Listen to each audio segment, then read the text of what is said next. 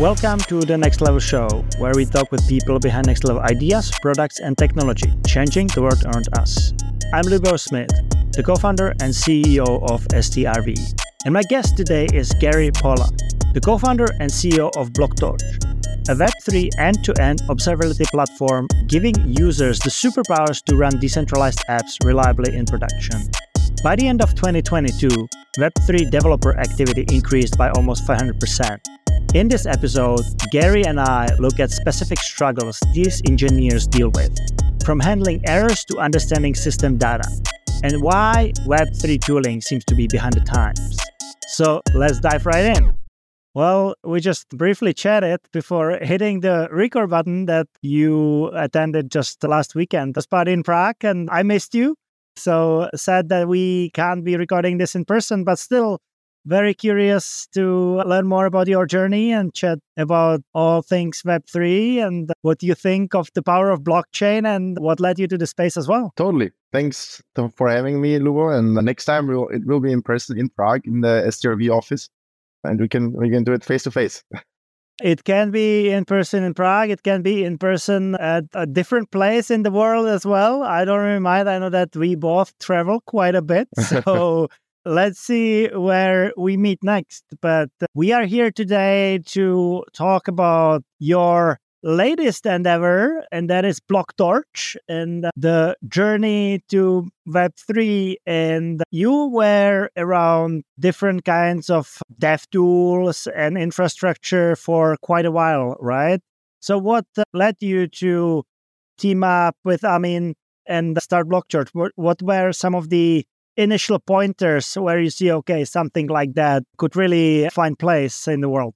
So Amin and I both are like strong believers in the future of decentralized technology and decentralized applications, not only crypto or not only like the current applications that we see today built on blockchains and other decentralized architecture, but really like probably applications and use cases that we today actually cannot really imagine.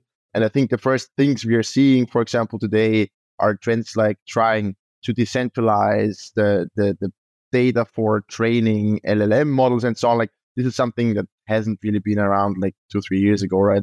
And so we are very, very strong believers in the future of decentralized technology and that this will be a key part in like Web3 and the next kind of like wave of how we're gonna interact digitally with the world.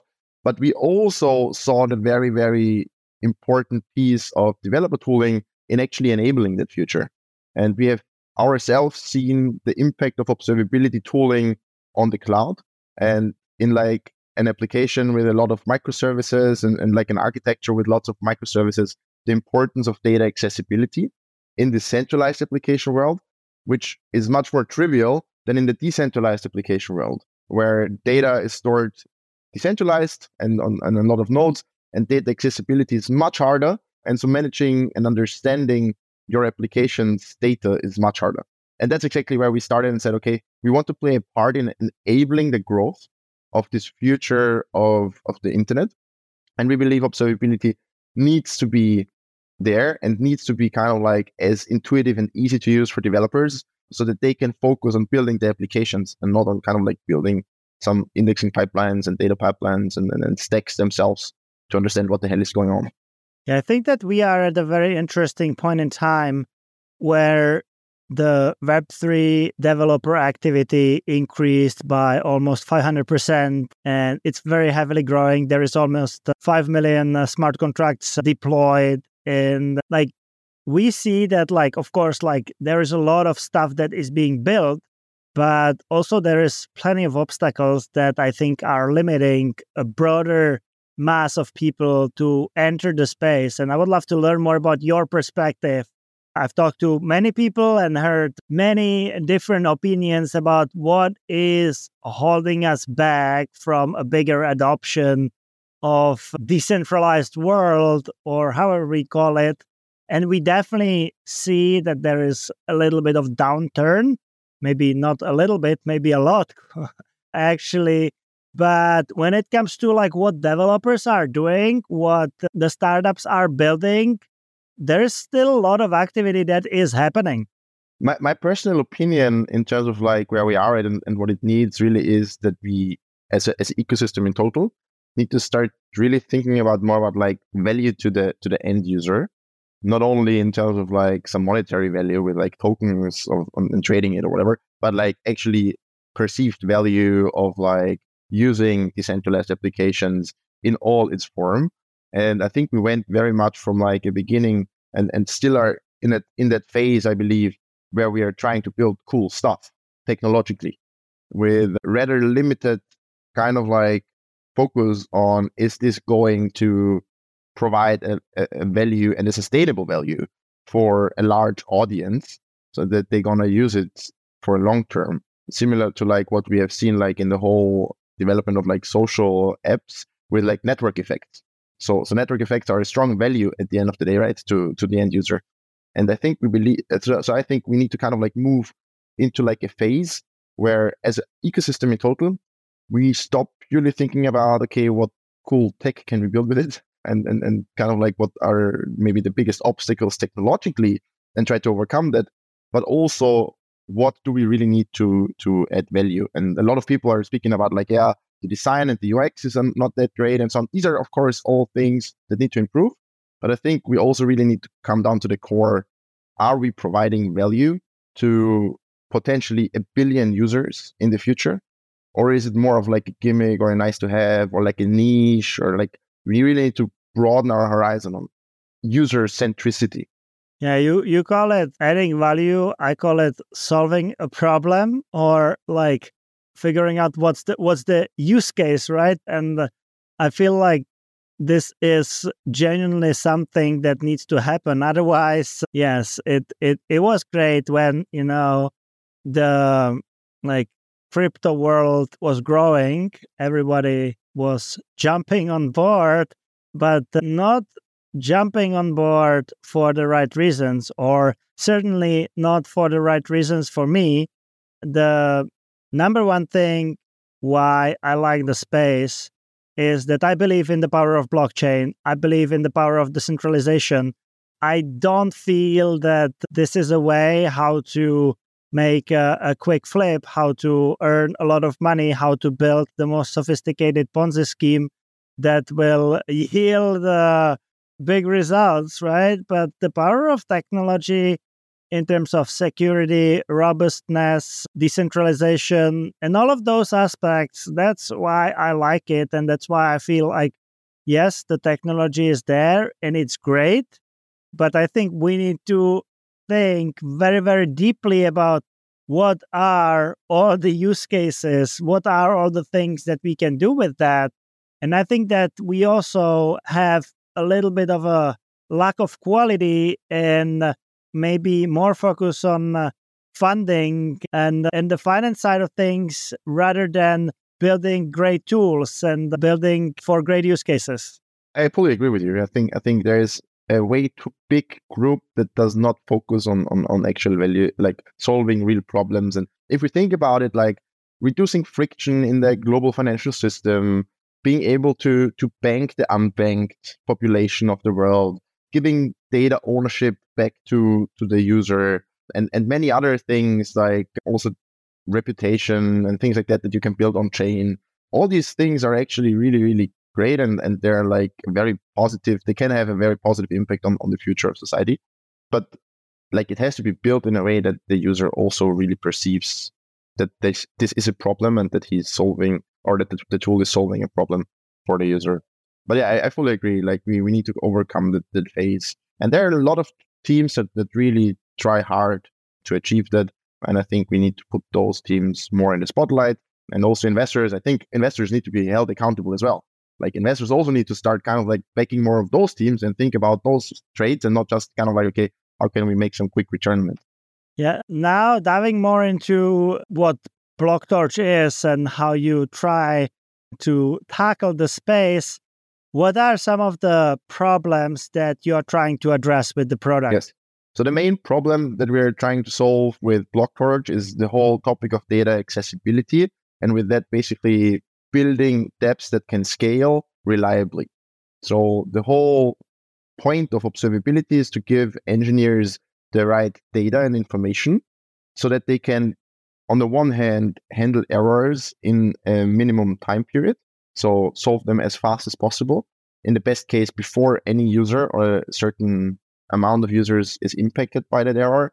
And on the other hand, equipping them with the right data to take data-driven decisions on the future roadmap of their product. And today, there is simply a lot of inefficiencies in that process, where a lot of like the pieces of the process of gathering that information, understanding that information, and then taking a conclusion or drawing a conclusion from that information is very manual. It's very fragmented. There are a lot of tools doing kind of like pieces of this journey and process, and a lot of tools that are not built for that specific kind of problem or kind of like engineering effort, but are still used for that because they are the only ones that somehow provide the data in some form. And we are trying to be one platform where engineering teams can really see end-to-end all information about their systems in their decentralized application. So we always like to say a transaction today in most people's perception, it's just a thing that you can see in a block explorer, like just the kind of like, okay, it was pending at some point and then it got mined and then it's done. We always say a transaction starts in the front end with the user interacting with your decentralized application, and it moves through various layers of the stack until the whole user journey of this transaction is actually done. And you try to tell the full story or give the full data for the full story of the full transaction to the engineer. And like you mentioned the layers, and of course, like if you just look at a transaction as one record on the blockchain, that's something totally different than when you actually like break it down to like the individual layers, right? When user is interacting with ideally some sort of UI, right? No one goes and writes data directly to a smart contract, or at least majority of the people will not be doing that, right? We are used to having these user interfaces, and not all of us are experienced programmers and engineers that can go interact with Blockchain Explorer directly and like write and read data right away. But we need those pieces of UI to interact, to see what's happening, to get feedback, and so on. So how do you actually try to reflect that in your product? So maybe first one point is, in general, often there is a UI, or usually there is a UI, and most people interact through the UI. However, you can also interact with a smart contract through another smart contract, for example. That's also a piece of information that's actually crucial. Because if you're building a decentralized application and you build a UI for it, and you believe all your transactions or the majority of your user interactions on chain are triggered through your UI, but actually it's not the case, then, well, maybe you should know that this is not the case, and you should understand where are these transactions coming from, and maybe some other protocol is integrating with you, because maybe you should pivot your product from like an end user facing tool to like a protocol for others to build on, right? So this is like one of the pieces of information that you would need to take data-driven decisions actually to find like your product market fit or whatever, How we do it is, so we see the different layers or different components in the stack as data source. And it doesn't really matter for us like which chain. So we're supporting multiple chains by now. If it's the UI, we have like an SDK for that. We are working already on ways to also integrate with like oracles or decentralized data storages like IPFS. And all of that for us is like, each of it is a data source within a stack.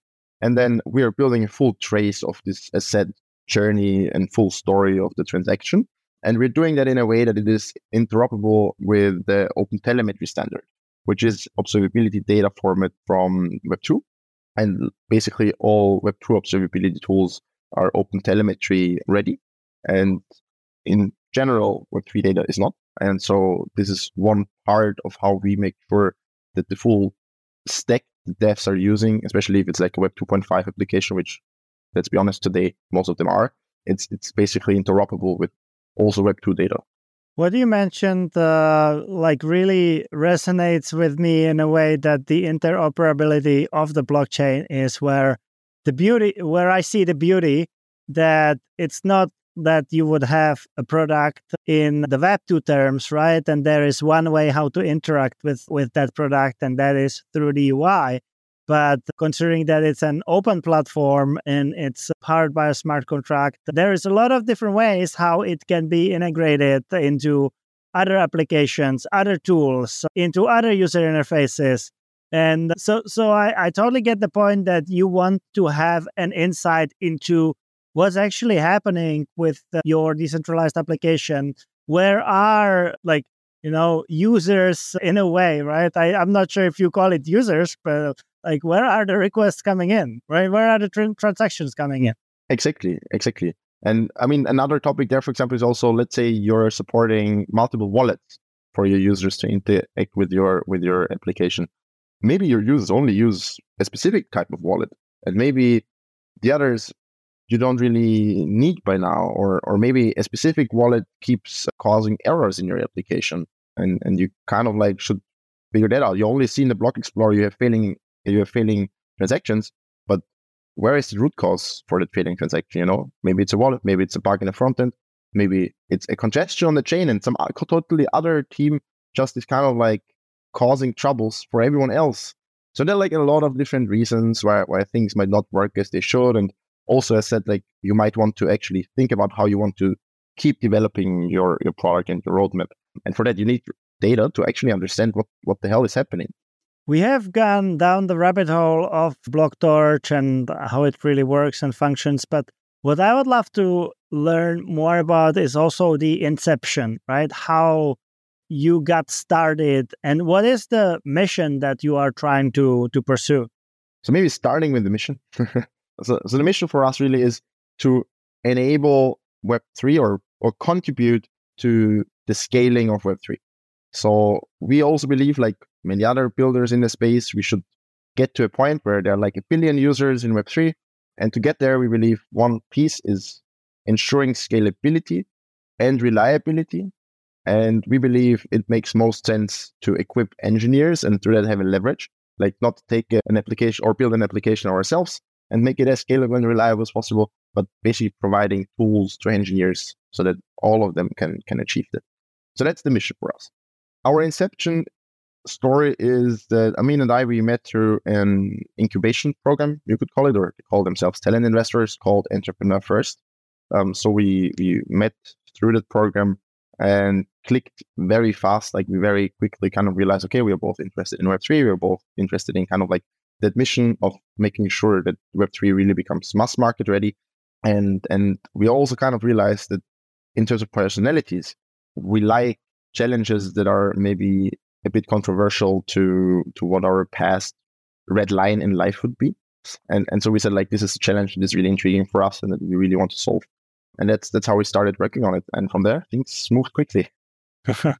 So, you mentioned that it seems like you wanted to go a little bit outside of your comfort zone with building the next thing. And I think what you are building right now is a really complex product, probably very hard to explain to majority of the people. I feel like I am getting a sense, and I am deep in tech, but do you see challenges explaining people what you build and what you're going after, or you feel like people get it and they are fine with it, or do you just focus on specific niche and within, for example, a Web3 niche, people understand, people need it, and it's all clear, and you don't venture outside much?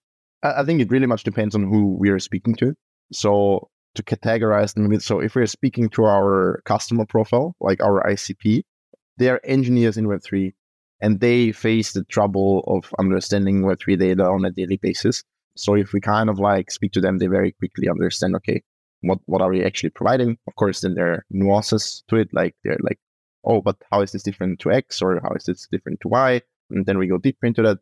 The other group of people are the investors, and in the investor ecosystem, I would say the bigger majority is non-technical in terms of not having been software engineers prior to becoming an investor.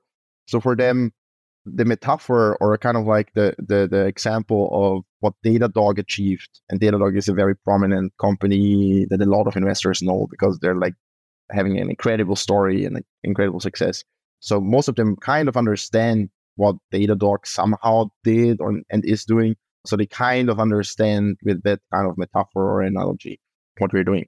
So the third group, I would say, are like the ones that are neither very familiar with observability in the Web2 world from like investment standpoint or whatever, and neither are also not technical. With them, I personally perceive that the best way of explaining it is giving them the example of going to a doctor and having an EKG, like a heart rate monitoring. And there I'm telling them like, this is pretty much the same. The data, like your heartbeat is a data source that is measured through the device of the EKG. And then the doctor can draw conclusions from that on your health and your kind of like current situation. And this is pretty much what we do. We take a data source like a heart rate. In that case, it's like data from systems of an application. And we basically transpose it and visualize it.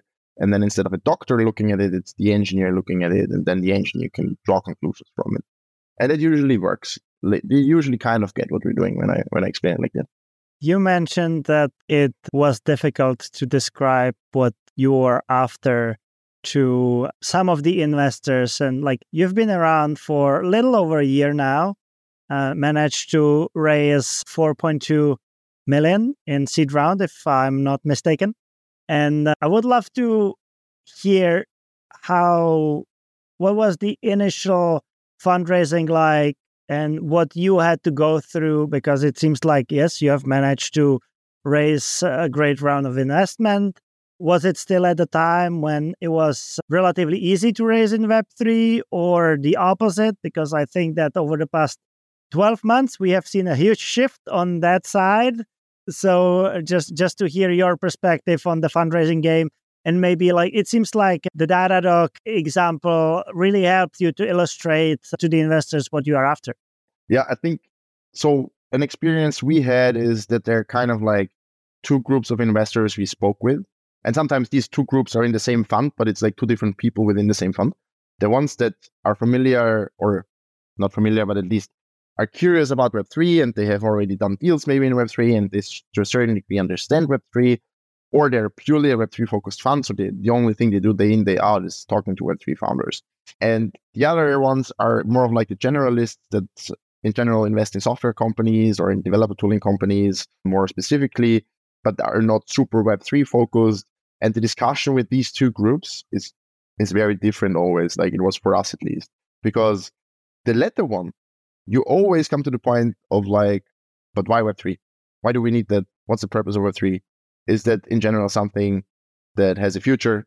While the first one, so the ones that actually invest in Web3 a lot and like are very familiar with Web3, they already bought into that same vision of the future that I described at the beginning of how we're going to interact with the internet and what the internet is going to be in the future. And so with them, the discussion always was a very different one of the details of, okay, what exactly are we trying to solve? What's the exact problem? How is it different to certain other players? Why have others maybe tried and failed with the same approach that we are now trying to do? How are we overcoming certain challenges that they have seen with other teams in Web3? So I think these were two very different conversations, and we tackled them and navigated them very differently. And I think that was also successful in a way that we knew who is our audience and how do we need to speak to that specific audience. The question on like the easy versus hard, I think in general, it's probably never easy, I would say, to fundraise. For us specifically, we started the fundraise when the world was a bit more sunny in Web3. It wasn't the hype, like it was the last autumn. So the whole Terra Luna collapse already happened, like there was already a lot of like caution in the market, but it wasn't as bad as today. And then kind of like in the process of closing things and going through the whole process of fundraising, the FTX scandal happened. And with that, of course, a lot of funds stopped fully investing in any Web3 companies. A lot of funds kind of like said, okay, no, we kind of like need to see what's going on, what's next, how many other big players are going to fall. And with that, of course, things got a bit more challenging and a bit more roller coaster like. But at the end of the day, the investors that were interested in working with us and we were interested in working with them, they kept their words. They were like very supportive throughout the process. They were always open and available to speak to us. So at the end of the day, I think that made it better in terms of like the experience, because there was a trust relationship. And I think actually it was a good kind of starting point for the investor founder relationship, because we knew we can count on them. So let's say I want to do a little bit of statistic here, and you managed to raise 4.2. I already said that previously. But how many meetings and how many investors do you need to get in touch with to be able to close such a round? Just so I can note it down to my little statistic sheet. I have to say, I have never actually made the exact count, but for, I would say, 30 to 40. That's quite a number. I usually hear from people that, some of them, they go to 3-digit numbers, and that's where it gets really, really time consuming. But seems like you managed to pick the right ones to approach. We also kind of like had the strategy of like, so we kind of like tried to put the investors in tiers for ourselves, and like first do a bit of dry runs with the ones that we were not like super eager to work with, but like would still have been first nice to work with them. And then after that, we spoke basically with the ones that we really wanted to work with. So we kind of like made sure that we are not just doing like outreach to all of them all together, but learn throughout the process, build a dynamic through the process. And yeah, I worked in VC before, so that was a bit of an advantage in terms of like understanding how the processes work. Oh yeah, I've seen it inside out. That's definitely a big benefit. Just to set a benchmark, you are a very, very young startup. You have managed to close a decent round. What did you have in your hands when you were closing the funds? And how big portion of the product do you need to have to be able to go and fundraise, in your opinion? So we had an MVP ready. And with that MVP, we had traction. We closed a couple of large partnerships. We were having interest from some large applications as design partners. So I would say we kind of like had the very clear signal of being onto something and not just completely off the rails. Plus, we showed kind of like initial signals in terms of being able to hire or attract people that want to work with us that are basically really, really talented and high profile. I think that was very helpful as well. And then a third thing for sure is like, so I said, we went through Entrepreneur First, and Entrepreneur First has a good reputation in the market, being kind of like doing a good selection process. That kind of helps in terms of getting trust faster or earlier on. So basically having 3 pillars, one of them, the very initial traction with the MVP, having a strong team with some potential people that were really interested to join, and then being part of that accelerator. I feel like this is a great tip for other people that might be listening or watching, how they should think about their fundraising strategy and what needs to be ready and whatnot. And of course, like everyone can raise at different times, right? For some people, it's easy because they just go show their face and say, I'm doing my next thing.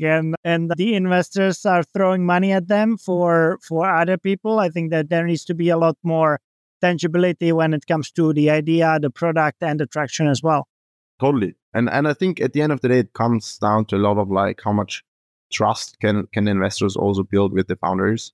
And then it's similar to like dating, like when you date someone, if you have like a social proof from your friends already that that person is like a really cool person and like super nice and ambitious, or like whatever traits and values you're looking for, right? Then probably the whole dating process is faster and more successful than if you just bump into a random person and you have kind of like, you need to figure out everything by yourself, right? That is 100% right. So you have been like working on this for quite a bit after the initial MVP. What's been the progress up until now? What are all the things that you have managed to accomplish now? So first of all, we grew the team. So coming back to that, from like the point of starting the fundraise to now, we grew from basically being 2.5 to now really being 6 people in the core team, and also working with, for example, a team at STRV, which helped us to deliver where we are today.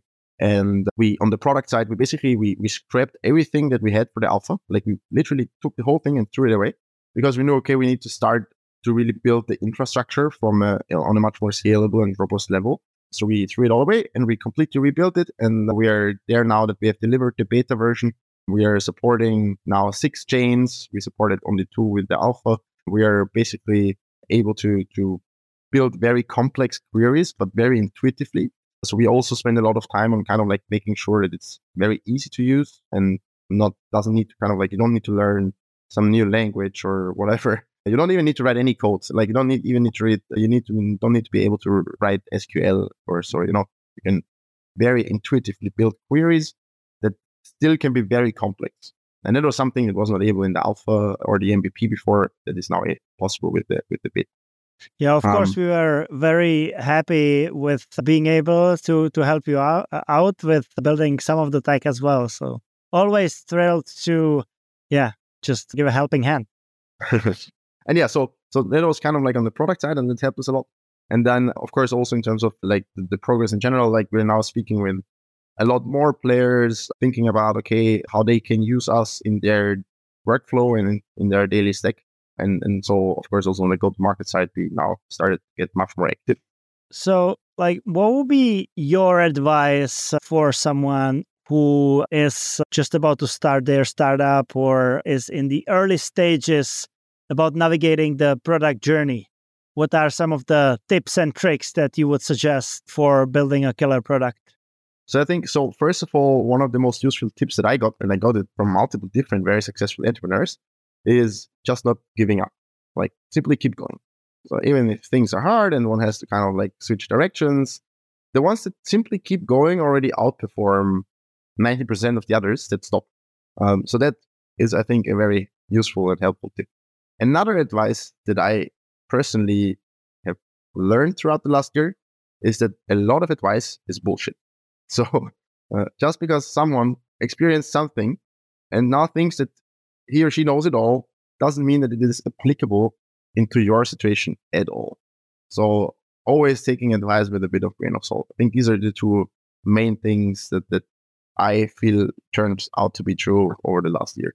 Yeah, and like it's also said that sometimes 80% of the success is just showing up, right? And you are already beating the competition. And I think a friend of mine, Ryan Rothman, who is an actor turned into tech entrepreneur, was sharing me the story about going to auditions. And like, if you show up for an audition, you are already beating 80% of the people. And if you prepare for that audition, then you are beating basically everybody. So that's an interesting story right there as well. But you mentioned the perseverance, just sticking with doing what you are doing. And what would you say was so far the hardest moment of navigating the product further? Some of the challenges and obstacles, so we don't just talk about what are the shiny things and the successes. I think one of like the hardest things so far on the product development side was actually taking the decision that we throw the alpha, like the MVP, away, because we spent some time on it, right? So it wasn't like we didn't put resources into it, but it was a necessary decision. But humans always like to be attached to things that they put time into it, and resources into it. So that was a hard one, I think. The second one also, and I think especially at the beginning when you're a small team and you start fundraising, is balancing your time, fundraising and building. Because fundraising is a full-time job. And you at the same time want to create progress, right? You don't want to stop your business for like 2 months to fundraise. So I think that was also actually a hard part in terms of like navigating it well. And we did that at the end of the day very well in the way how we split responsibilities in the team. But I think we had a 2 weeks time or 3 weeks time where we're like, oh, fuck, actually, we didn't achieve progress except for progress in the fundraise. Well, progress somewhere, that counts too. But you shared a very interesting perspective on the decision, like whether or not to start building from scratch, right? And I feel like this is what happens in tech very, very often, that if you want to build a quick proof of concept, you will likely go about it differently than when you are like very clear that you are building something that is meant to stay long term. And like that it's not just the emotional attachment that you create to the product. It's also the investment that you put down into it. And then just the thought that you have, okay, I've already invested so much. Now, do I have to go and throw it away and start from scratch? But at the same time, I think that you are really gaining the clarity in terms of what you want to build. And that means that when you actually go and start building it from scratch, there is many, many efficiencies that you can find that it's not going to take you the same time it took you to build the previous version, right? It's like there is a lot of shortcuts and fast tracks that will get you there. And in the end, I think from time to time, you just need to be able to make this decision.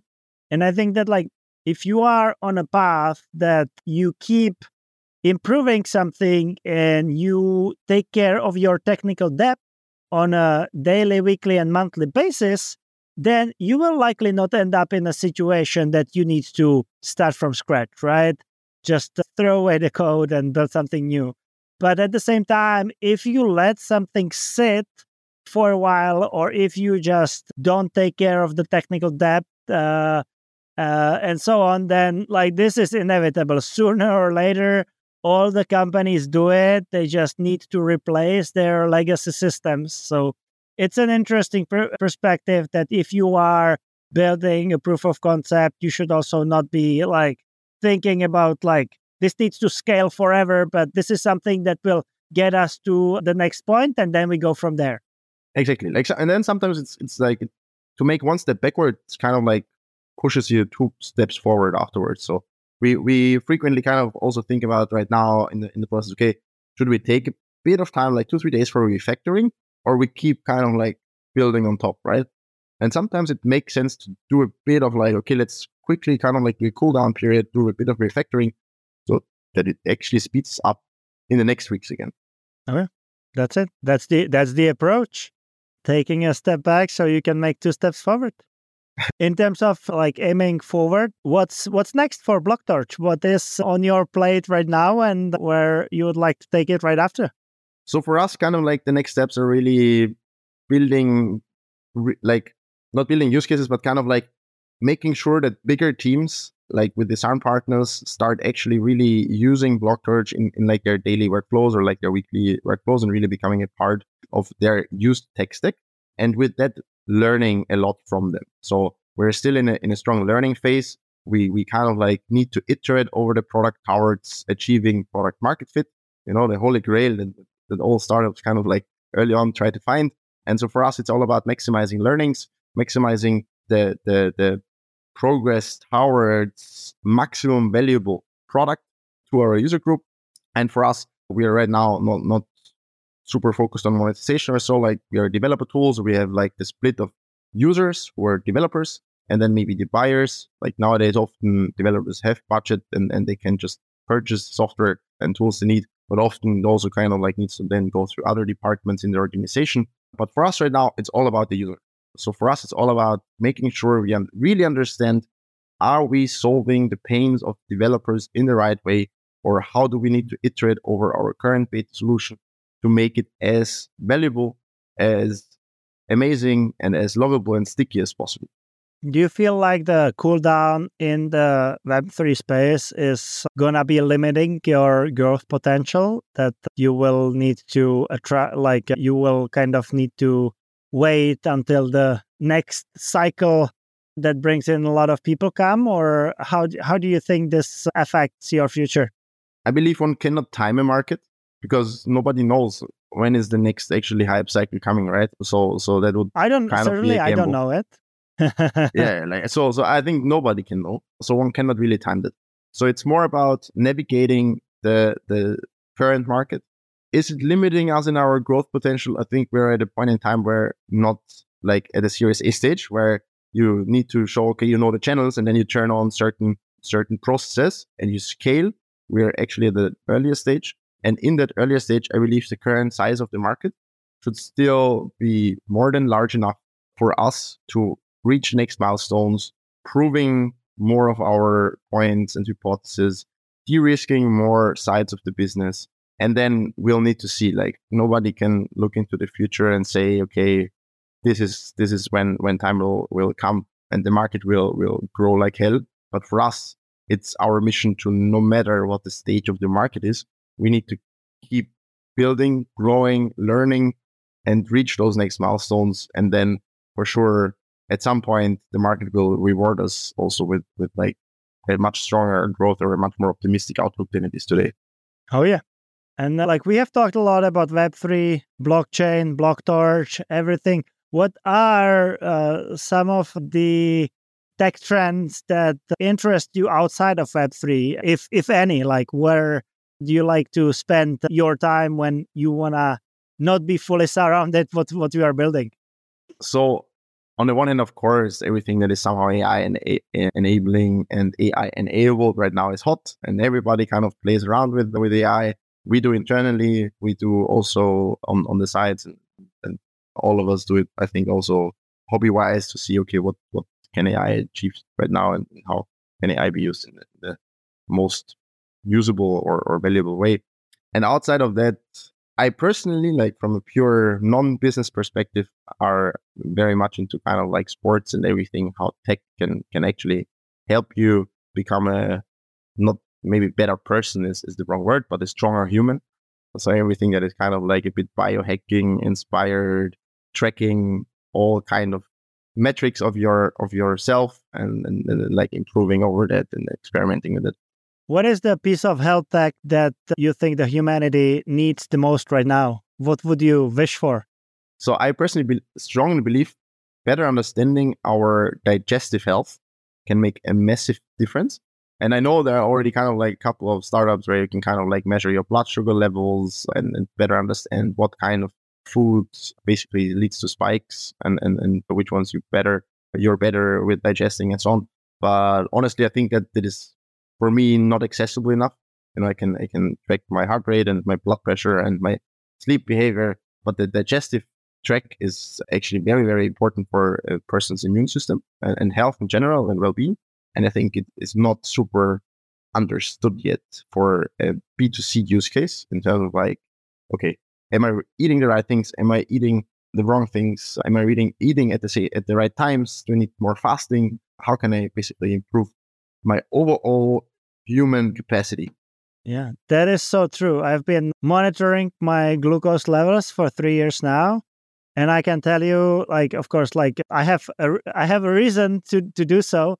And it's not just curiosity, but like what it taught me that like if I eat later in the day, it just has a terrible impact on my sleep and pretty much everything else. If I eat very early in the day, I feel amazing. And if I do a lot of intermittent fasting, it also helps me tremendously to keep my blood sugar levels very, very stable. And like, I would 100% support what you said, that like, even like, these sensors that you can leverage today, they are not accessible enough. But like myself personally, I can't wait to the day when we will be able to monitor not just blood glucose, but hopefully a lot of other indicators just with a device that we'll wear on our wrist. And I think that time is coming, but we just don't know when, but hopefully soon. Well, Gery, thank you so much for hopping on the show. I have had a pleasure chatting with you. Thanks for the invitation.